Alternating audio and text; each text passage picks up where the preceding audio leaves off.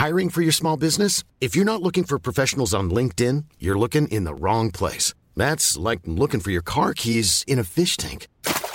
LinkedIn helps you hire professionals you can't find anywhere else, even those who aren't actively searching for a new job but might be open to the perfect role. In a given month, over 70% of LinkedIn users don't even visit other leading job sites. So start looking in the right place. With LinkedIn, you can hire professionals like a professional. Post your free job on linkedin.com/people today. Many of us have those stubborn pounds that seem impossible to lose, no matter how good we eat or how hard we work out. My solution is PlushCare. PlushCare is a leading telehealth provider with doctors who are there for you day and night to partner with you in your weight loss journey. They can prescribe FDA-approved weight loss medications like Wegovy and Zepbound for those who qualify.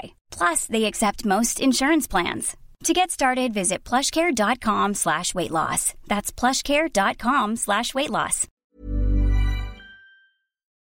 You're listening to the Room 104 podcast with Cormac Moore and Saoirse Long. FM 104.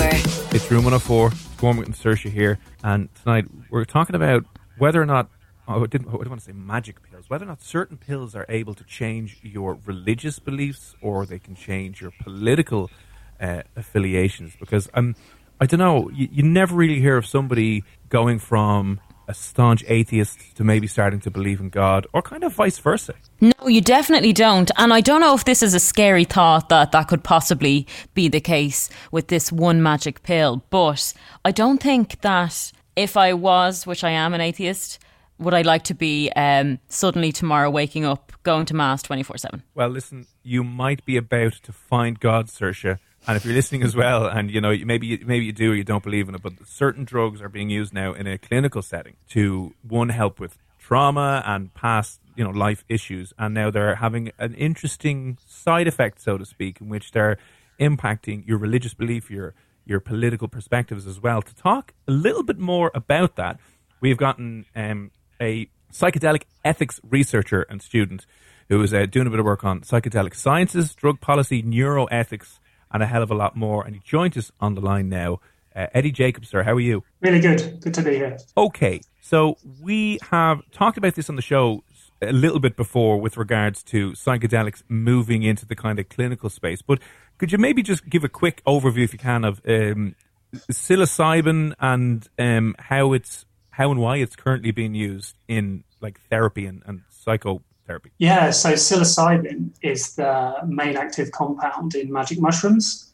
And as you say, it's a psychedelic, sort of like LSD. And I know there's like a long history of social taboo and caution and concern about these drugs. But in the last 15 years or so, there's been some really phenomenal research to find that it helps in treating a whole range of mental health conditions. Things like depression, anxiety, addiction, OCD. The list is very long. Now, obviously, speaking of magic mushrooms, we would have heard about this drug going around years ago, and people had these side effects where they thought they were superheroes jumping out windows and doing various terrifying things. So how could it be used as medicine? So I think the best way to understand why this is so successful as a medicine is by leaning on this idea of bad trips that is fairly well known in the public consciousness. Yeah. So if you think about why people take drugs, cannabis, cocaine, alcohol, heroin, it's either because you want to feel good or because you just want to stop feeling so bad.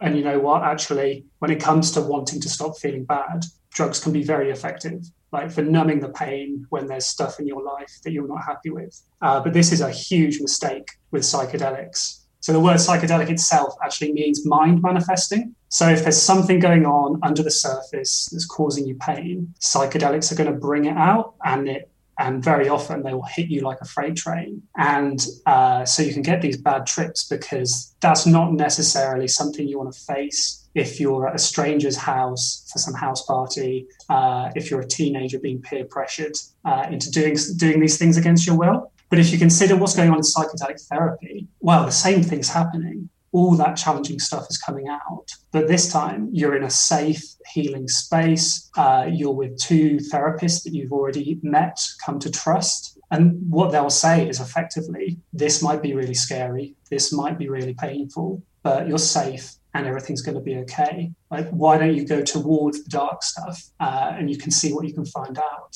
So while this trip is going on, it takes about 8 hours. Typically what will happen with patients is that they'll have some eye shades on and they'll be listening to a specially curated playlist of music, which is designed to elicit all sorts of emotions. And psychedelics can enhance the emotional response to this music. And so what you'll find is that by really exploring the past trauma, exploring the problematic feelings, people can come to have new realizations, new perspectives about these things. And yeah, as I say, it's extraordinarily effective, it looks like. Eddie, you're really going to change the perception of psychotherapy and mental health, I think, in a good way, because so many people will be listening to that going, that sounds nearly like a spa treatment. You know, nice music on, you're in a dimly lit place, and, you know, you're going to be tripping out and in the comfort and in the safe hands of a couple of people. I can imagine if this became mainstream, maybe more and more people might be interested in trialing it, but I know it's probably years away from just booking a psilocybin psychotherapy, you know, session. A few years, yeah.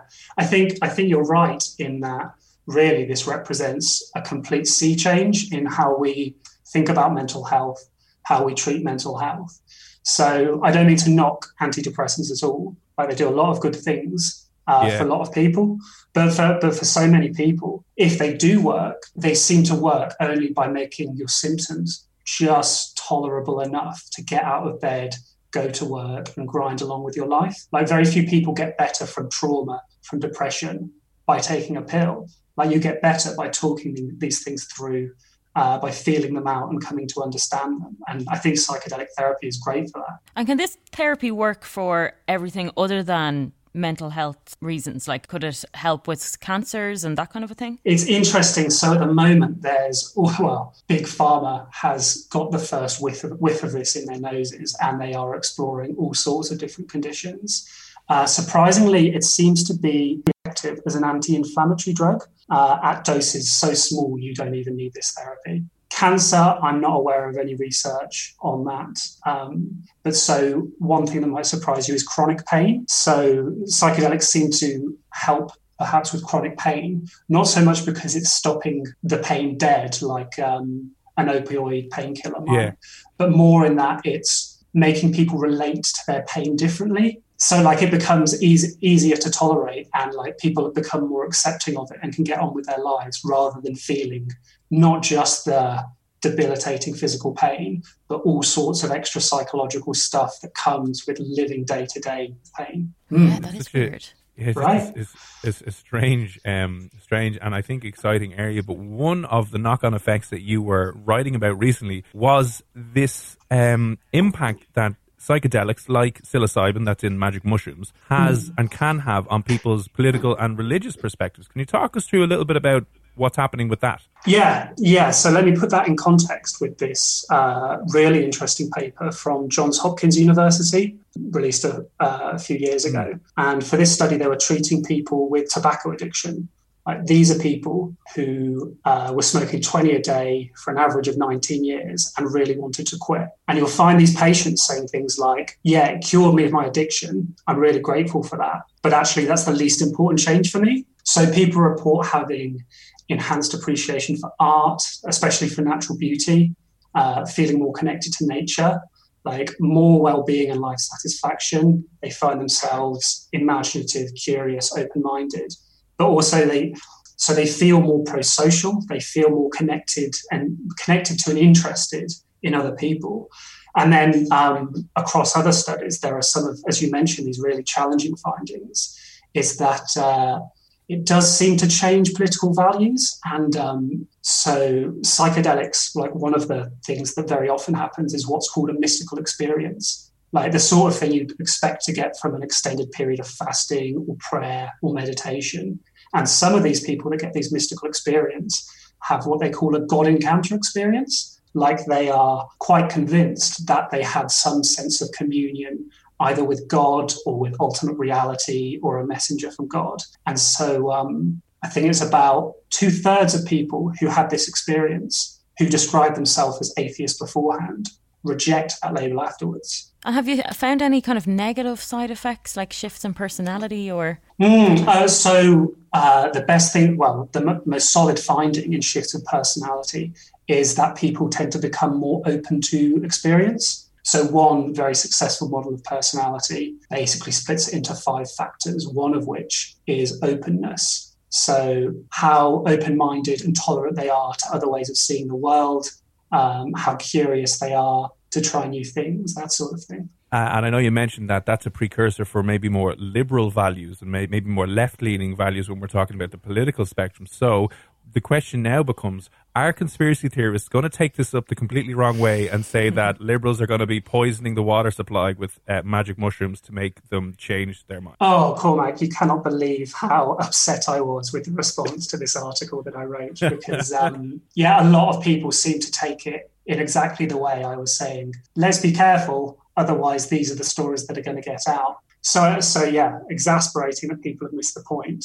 Largely, I think that might be people with axes to grind, and saying things like republicanism is the disease and psilocybin is the cure. But really, the article is about what narratives, what frameworks we have for talking about psychedelic medicine is going to influence how the wider public think about this stuff. So really, if people are saying, like, if this is what people are honing in on, regardless of how strong that finding is, and the political thing, I think, is hugely complicated, we need a lot more work on it, then, I mean, you know what people are like they will politicize anything, and they'll sure as hell try to politicize this if they think it will help their team.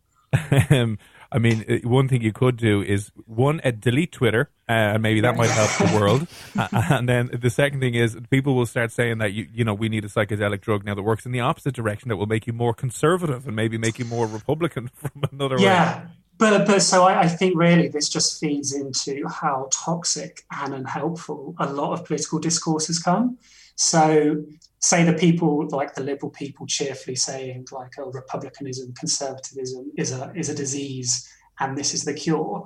Like it's really quite depressing. Like when you think about how political discourse worldwide has gone over the last 5 years. So I think especially of like Brexit and Trump, like liberals don't seem to have learned that wagging their fingers at the other side and telling them they're bad is the right way to go about it. And now all of a sudden, talking about conservatism as a disease, like imagine if anyone said that to you, like the way you think, the way all your experiences have led you to see the world. It's not just mistaken. It's not even bad.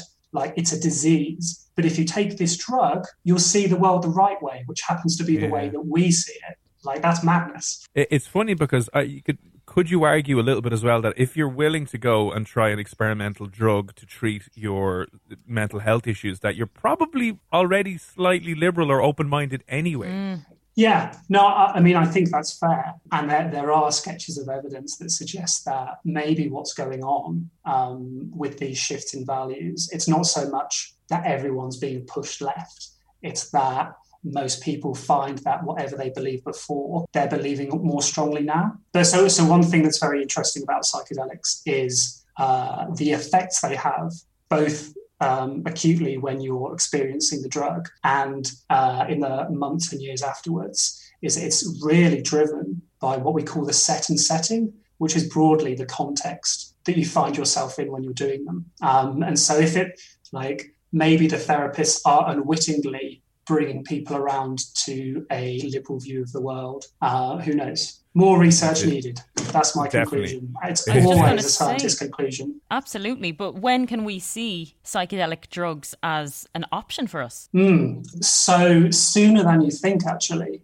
So over in the US, the FDA, the Food and Drug Administration, has twice given psilocybin what they call breakthrough therapy status. And so they will only give this status to drugs in development when they appear to treat a condition where we're not very happy with the treatment options available and can do so more effectively and more safely. And so what this means is the FDA, who approve and license drugs, who are usually don't go out of their way to help drug developers produce the drugs, with these breakthrough therapy trials, they're actually devoting a bit more resources to make sure everything goes as smoothly as possible. Like not cooking the books or anything like that, but just making sure they're not impeded in any way. And so it might be 2022, it might be 2023.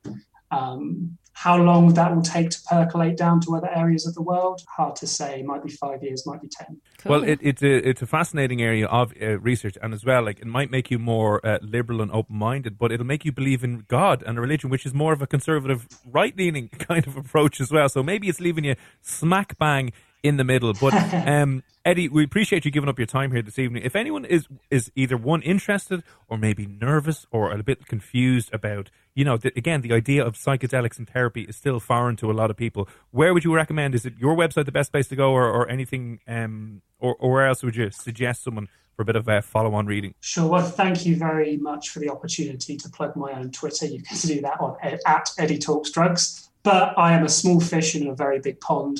I think the best people to be following are a charity called MAPS, who are based over in the US, and they're doing some really fantastic stuff with MGMA for PTSD. Huge amounts of resources and information on their website. And here in the UK, we have the Beckley Foundation, which does similar work with psilocybin.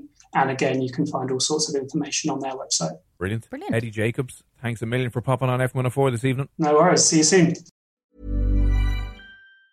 Hi, I'm Daniel, founder of Pretty Litter. Did you know cats tend to hide symptoms of sickness and pain? I learned this the hard way after losing my cat, Gingy. So I created Pretty Litter, a health monitoring litter that helps detect early signs of illness by changing colors, saving you money and potentially your cat's life. Pretty Litter is veterinarian developed, and it's the easiest way to keep tabs on your fur baby's health right at home. Go to prettylitter.com and use code ACAST for 20% off your first order and a free cat toy. Terms and conditions apply. See site for details. Planning for your next trip?